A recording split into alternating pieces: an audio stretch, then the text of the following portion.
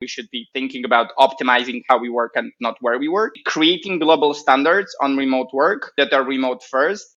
Insured Nomads proudly supports the New Nomad podcast. Insured Nomads for the evolution of insurance, for the revolution of travel.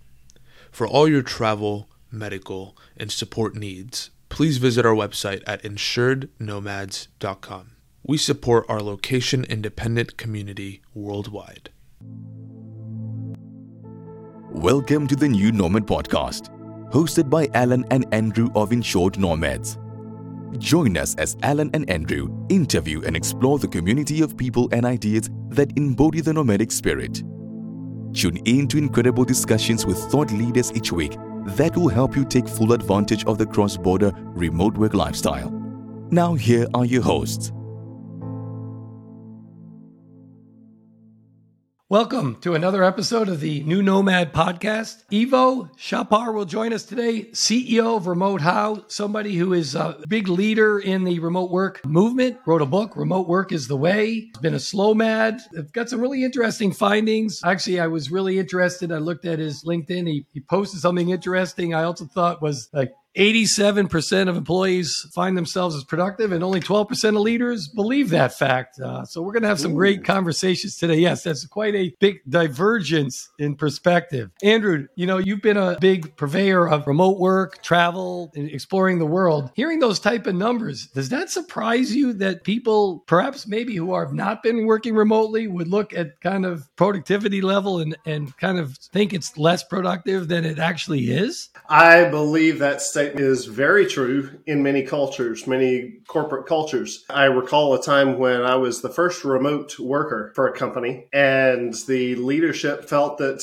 fought against it when I requested to work remotely, and still all throughout my time there felt that, there's a big mistrust factor, except for my direct report who saw the results, and I was like, no, you are productive. You are bringing it in. So I believe in that statement for sure. This is going to be fun because I know that the leadership of the Remote First Institute is something that he'll be able to talk about, and so much more that's happening in this movement around the world. It's not new, but it's in the spotlight for many people. So this is going to be a great conversation to see what he gets to bring to our audience. Thanks for listening, and be sure and subscribe, share it, write a review, all that kind of stuff. But it's great to have this guest with us today. So let's bring Ivo in. And Ivo, you've run distributed teams in 128 countries. You've written a book. You've done studies. And you know what's interesting? I talk to people, it always seems to be the focus is on productivity. But, as I talk to leaders also, there has to be something to happiness of your employees,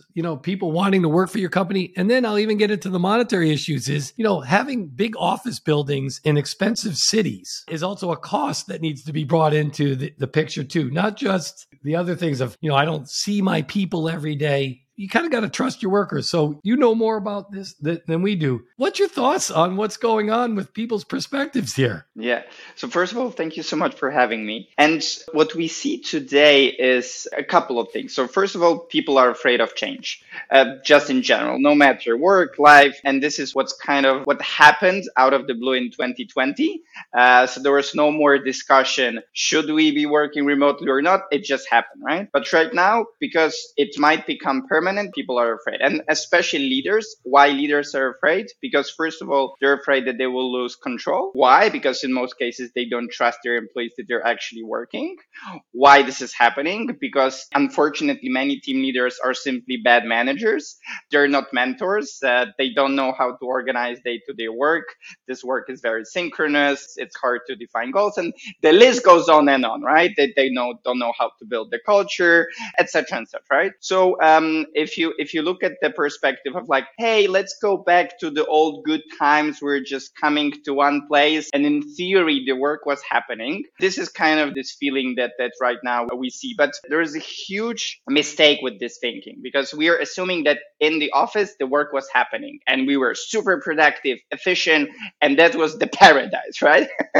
And because we've been doing this for so long with Remote How since 2017, one of the themes that we kept hearing before 2020 was like this sentence, I need to get stuff done. I will work from home today. And it was insane when I keep hearing this, because the office was supposed to be the place where you work, right? So it's a huge shift. People are afraid of the change. People in control are afraid that they will lose the control. On the other side, the study that you mentioned showing that people are productive. This is the study by Microsoft, over 20,000 people surveyed. So this is a legit data, because employees are still dictating terms. And this is a good thing. And they learn that there is a huge positive impact on their life if they can work remotely. They can do other things before work, during work, after work, that there is a better work-life blend, and the list goes on and on the benefits. There is a clash. And this is what we see now. And that's also one of the reasons why we decided to launch Remote First Institute, because the world needs us, that the remote community,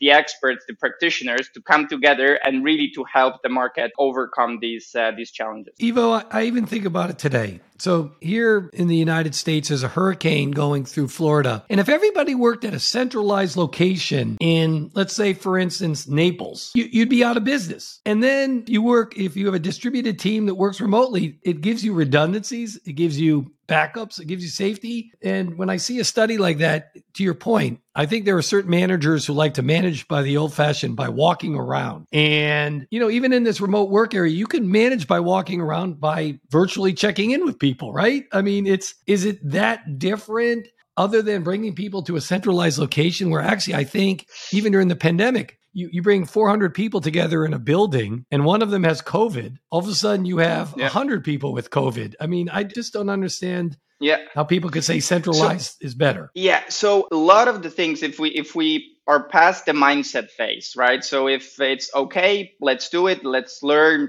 how to do it. It's actually about relearning how you're working. The legacy of inefficiencies that existed for years, for decades, they're still with us. And of course, leadership part is one of them.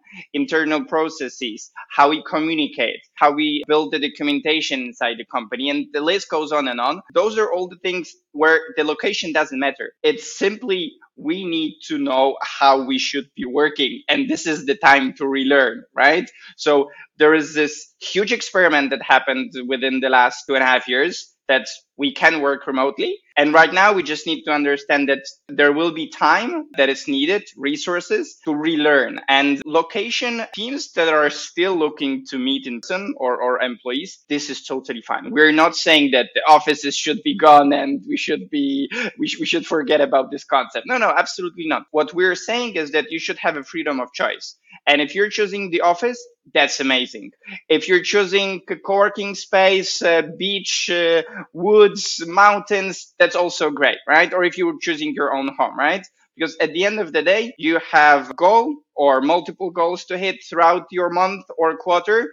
And this is what you should focus on. And the manager should build an environment where you feel happy, where you feel supported, and you're focusing on your outcome. Those are the basics, and those are the things that are completely unrelated to remote work itself. Those are the things that we should be doing anyway. But because of this shift and because of this pushback, when we're talking about best practices, they're like, okay, yeah, that makes sense. But yes, it completely makes sense. It doesn't matter where you are. This is how you should be working. So when you look at the companies like Doist, like GitLab, who are extremely proficient in how they're working, this is the work culture or work culture examples that we should be looking and be inspired and start implementing things, rather than having the discussion where people are and how we're tracking them, etc. And one of the things, to your point about checking in, I would actually argue that we should change the way how we are managing and communicating from a very synchronous way. So checking in, messaging, calling, having unexpected meetings, etc., into a more async way, where we are sending thoughtful messages. It can be written message, it can be video, right? Have an internal policy around communication. There is an SLA, service level agreement, that if it's urgent, you need to respond within 5 minutes. But if it's about a workshop that is happening in a month, you can respond tomorrow or even in 3 days, right? But because this is a behavioral change and a lot of people need to relearn or learn completely new habits, new rituals, it simply will take time, and it's not just it doesn't happen just with a click, right? So it's a process, and some will It fail. is. Yeah, I've attended some events that you've coordinated, you and your team at Remote First Institute. And it's interesting. You get in that atmosphere and your mind shifts. Yeah. You realize some things, some behaviors that need to be changed. And I've got plenty of those. So getting into those environments, we get fertilizer for our mind, for our hands to shift how we operate. Can you tell us a bit more about Remote First Institute, what the goal is? I've seen it. The founding members are outstanding. They are voices to be listened to. Dive into that a little bit, if you will. Yes. A couple of months ago, when more and more reports start to come with the predefined thesis that we should be going back to the office and this is the only option moving forward, we were like, hey. So the office lobby is pushing their narrative. They're spending millions of dollars on PR, while on the other side, the remote work community is doing a lot, but it's not super coordinated, and a lot of the projects are driven from the commercial side because those are the tech companies. They're of course offering certain products, etc. So we decided that we need to come together, build something that is not for profit with a couple of goals in mind. So first of all, the big picture counterattack that the global back to the office movement, because the work can be done from anywhere and we should be thinking about optimizing how we work and not where we work, creating global standards on remote work that are remote first. We have a lot of knowledge out there. In many cases, those are pretty vague blogs where it's like top 10 tricks on doing ABC, right? But if you then dive deeper and look into tactical aspect, like how this process should look like, how should I communicate it within the company, how it should be run, what kind of tools, etc., then it becomes tricky. So building this kind of Bible,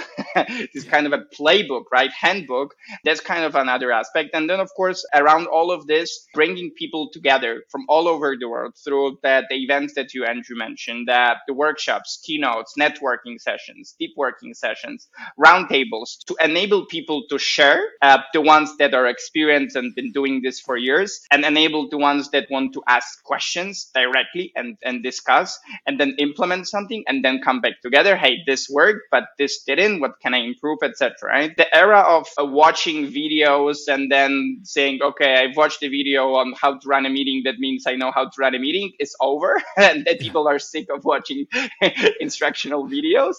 People prefer to have a live interaction, to be able to ask questions and then implement and then come back, etc. So we are building this environment where companies can meet with experts and actually go remote first. Super early days. We just launched not even 3 weeks ago, but the response is amazing. And we're looking to produce also researches around remote work, host summits, build a lot of the tools that will be open source to the community, because the power that the community had before pandemic, that the remote work community, was amazing. And right now we want to bring this power, bring this knowledge, and share it with as large community as possible all over the world. So you keynoted something that ties into your comments is recently, how to successfully implement remote first rituals for your company. Now, Andrew and I work at a remote company. We have our people all around the world, and we do a period of gratitude often before we start into business. We do some virtual events where we get together in our offices and we all come together in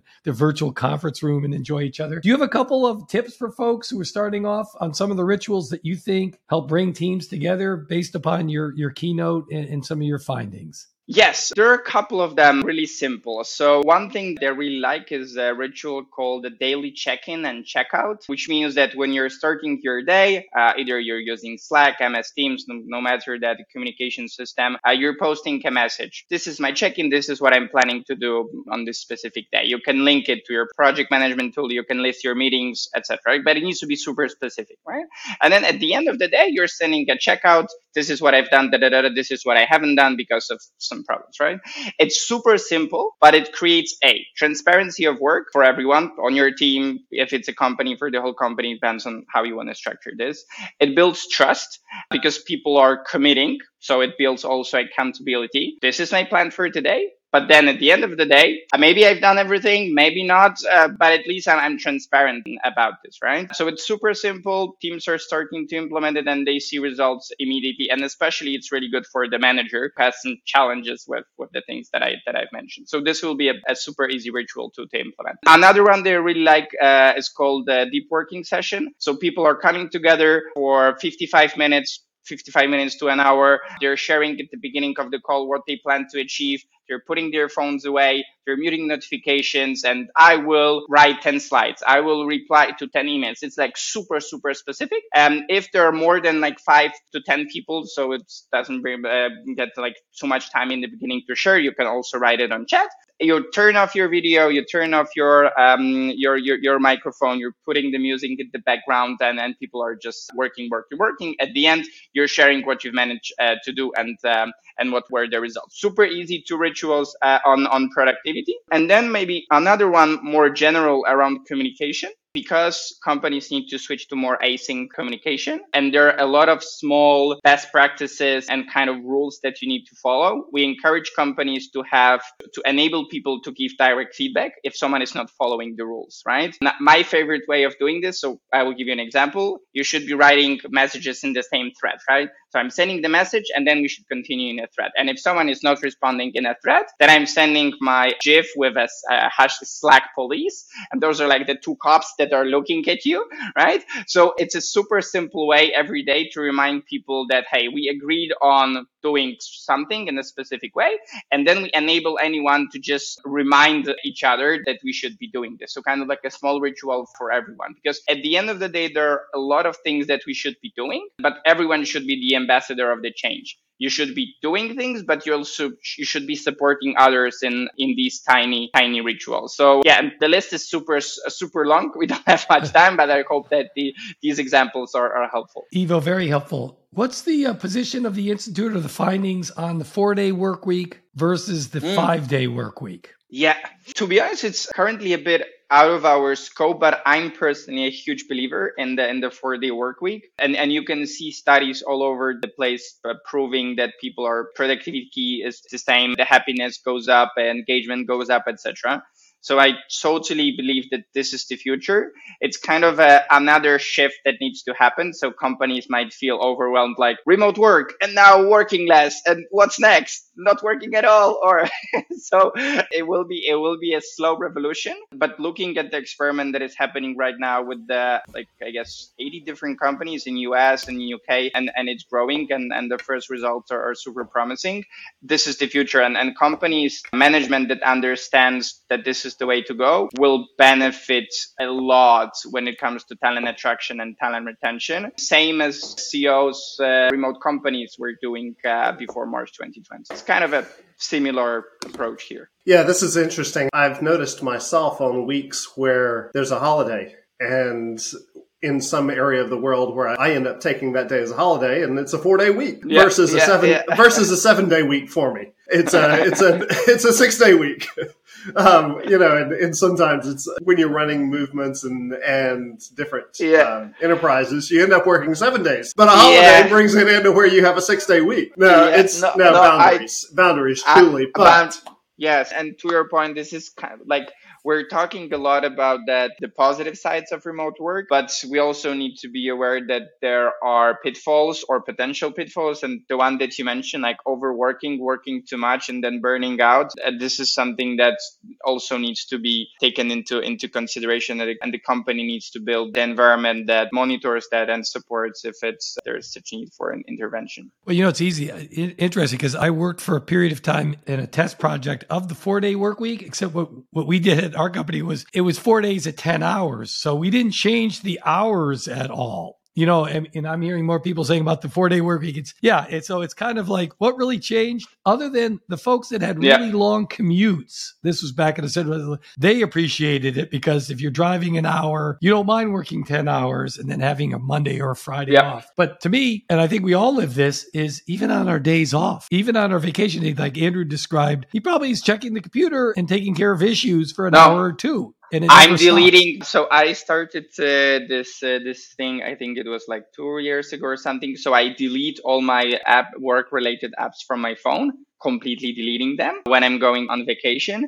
And then this year, I started to do it also on Fridays. So Friday afternoon, I'm deleting 4 or 5 apps and then reinstalling them on Monday. Yes, I know that I can snooze notifications, etc., but sometimes it's too tempting. So I'm just deleting and then coming back to this on Monday. So that's wild. So our podcast is also not always about remote work, but about visiting and going to different locations. So you've lived remotely in 17 or 18 different countries. For our audience, do you have a couple of suggested locations that people would want to consider if they were to follow this lifestyle that you felt of those 17 countries were really good? And maybe even a couple that you might say, hey, this might be a little harder than you expect to work remotely at. Yes. So we lived for 1.5 years in Vietnam. So this will be my number one recommendation, especially Hoi An, so the central Vietnam. Everything is amazing there, starting from weather, landscape, people, food. Of course, the internet is super fast. There are co-working spaces. There is actually also an expat community in Hoi An. So everything clicks there. Big fan of the culture that is in Vietnam, which is about community first. So it's completely different than our Western culture that it's about me. So that's also a big change in the perspective when you live there. So that would be number one. Very close to Vietnam, a place that I wouldn't recommend, Cambodia. I wouldn't recommend because of the issues with the electricity, which then impacts internet. So you're not actually able to work. And also that the government there did a big mistake that Chinese companies are allowed to buy land, and then they buy land and then build casinos. And there's this one place where they are building currently over 150 casinos, which was just a very calm and charming fisherman village, right?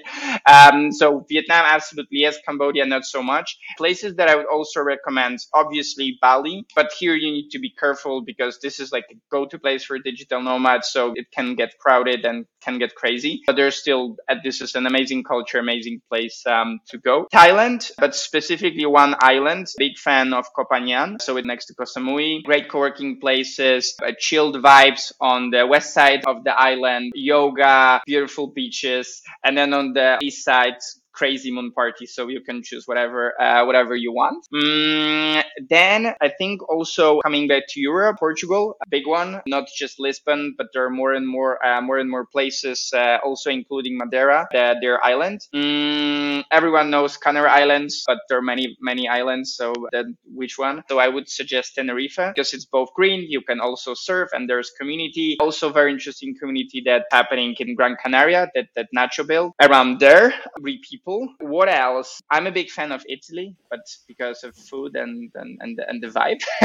Yes, rather, I'm with you there. But if there is an overlooked person or place, even experience that you feel like that our listeners should put on their calendar next year, yes, what would you think that would be? Yes, 200%. Northern Vietnam at the border with China on motorbikes. Basically, we spent a month there working and traveling. You can go from Hanoi to Sapa, and then you can travel around Sapa, and then you should do the Ha Giang loop, which is basically like a loop that it can take you from 3 days to 3 weeks, depending how many stops you take. Amazing views. Basically, like every day, it looks like you're in a different planet. People in Vietnam are amazing everywhere, super welcoming. The food is amazing everywhere as well. And the internet connection is also good. So it's not maybe a place where you will be working 8 hours a day. I mean, you can't. And I was doing this because I was waking up at 5:30, and then our whole crew, because we're like 10 or 12 people, were still sleeping. I was doing the stuff, and then we're hitting the road, and then later on as well. But it's totally doable. The time when to go there, we were there in October, November, and that's actually the time when there are typhoons hitting the central Vietnam. So also with Vietnam, it's really good to look up the weather, because it's for most of the year, it's hot, but then there's a rainy seasons that differs depending if it's south, north, or central Vietnam. But definitely Ha Giang Loop, Sapa, northern Vietnam, close to the border with China, outstanding experience on motorbikes. So I strongly encourage everyone to check this out. Ivo, that sounds great because I'm going to be in Hanoi in January and heading you on need to to go. Cambodia You need to and go. Laos. So I was taking copious notes on your comments there. Please do. Connect with me later on, and I will send you the full full info. That would be fantastic. So for folks who want to connect with you and Remote How, please share with us how they can touch with you, and also perhaps get a copy of your book, Remote Work is the Way. Yes, probably the best way is LinkedIn. So just find me, Ivo Szapar, on LinkedIn, or you can go to our website, remote-how.com. If you're interested in joining the community of the Remote First Institute, it's remote-first.institute. The book, Remote Work is the Way, is available on Amazon and millions of other places that I'm not even tracking. Yeah, and if you have any questions or maybe challenges within your team, within the company, I'm always more than happy to help or connect you with one of our experts to help you make remote work. Ivo, thank you very much. Very enlightening. So Andrew, as we always tie together, what did we learn today? There were some good points on techniques for the check-in, check-out that I took note of, because that is the element of transparency and trust, and because some people don't trust by nature, because they're still apprehensive. Are people actually doing anything because I can't see them? So that's a big factor when you know people are working hard, but yet others on the team are kind of curious of what are they doing? That stood out to me. This has been so much fun hearing some of the nuggets of experience that have been brought out. How about you, Alan? What's one of the takeaways that you... I love that too, because what Ivo mentioned also about the check-in and check-out is every day I do a little less, technology. I write down on my little pad, here's the things I need to do today, and you cross it off, and you often carry it on to the next day. So I think it's good to have your own ritual of checking in and checking out. And from a group setting, while we trust the people we work with, it's also nice to kind of verify what's going on. But what I really appreciate also is what Remote How and the Institute in general is doing, which is bringing to people's attention that this makes a lot of sense. And there are times that, remote work doesn't make sense. If I worked on a production line, I got to be there. But frankly, if I work for an insurance company, and I've worked remotely now for over 9 years between Insured Nomads and my previous employer, I felt I was much more productive. I felt I could maintain a level of sanity that you really can't if you're always going in the office. And then I think with COVID, you learn that you bring people to a centralized location. You bring people to a place that can be either a vector for getting sick, or like we see with some of these natural disasters, if everybody has to come into the same geographic area, your business continuity plans don't make a lot of sense because we're all tied in. So I really appreciate what they're doing. So I learned quite a bit today. I hope members of our audience did too. Please, if you enjoyed this podcast, tell others about the New Nomad podcast. People tend to find us through word of mouth. So once again, please continue to travel safely. Please continue to work remotely safely. And we look forward to hearing you again on another episode of the New Nomad podcast. Thank you very much. Insured Nomads proudly supports the New Nomad podcast. Insured Nomads, for the evolution of insurance, for the revolution of travel. For all your travel, medical, and support needs, please visit our website at insurednomads.com. We support our location-independent community worldwide. Thanks for tuning in to the New Nomad podcast, where we bring together an incredible community of people and ideas that embody the nomadic spirit. Please remember to subscribe and leave a review. For more amazing tips to help you take advantage of the cross-border lifestyle, please visit us at insurednomads.com/podcast. See you next week.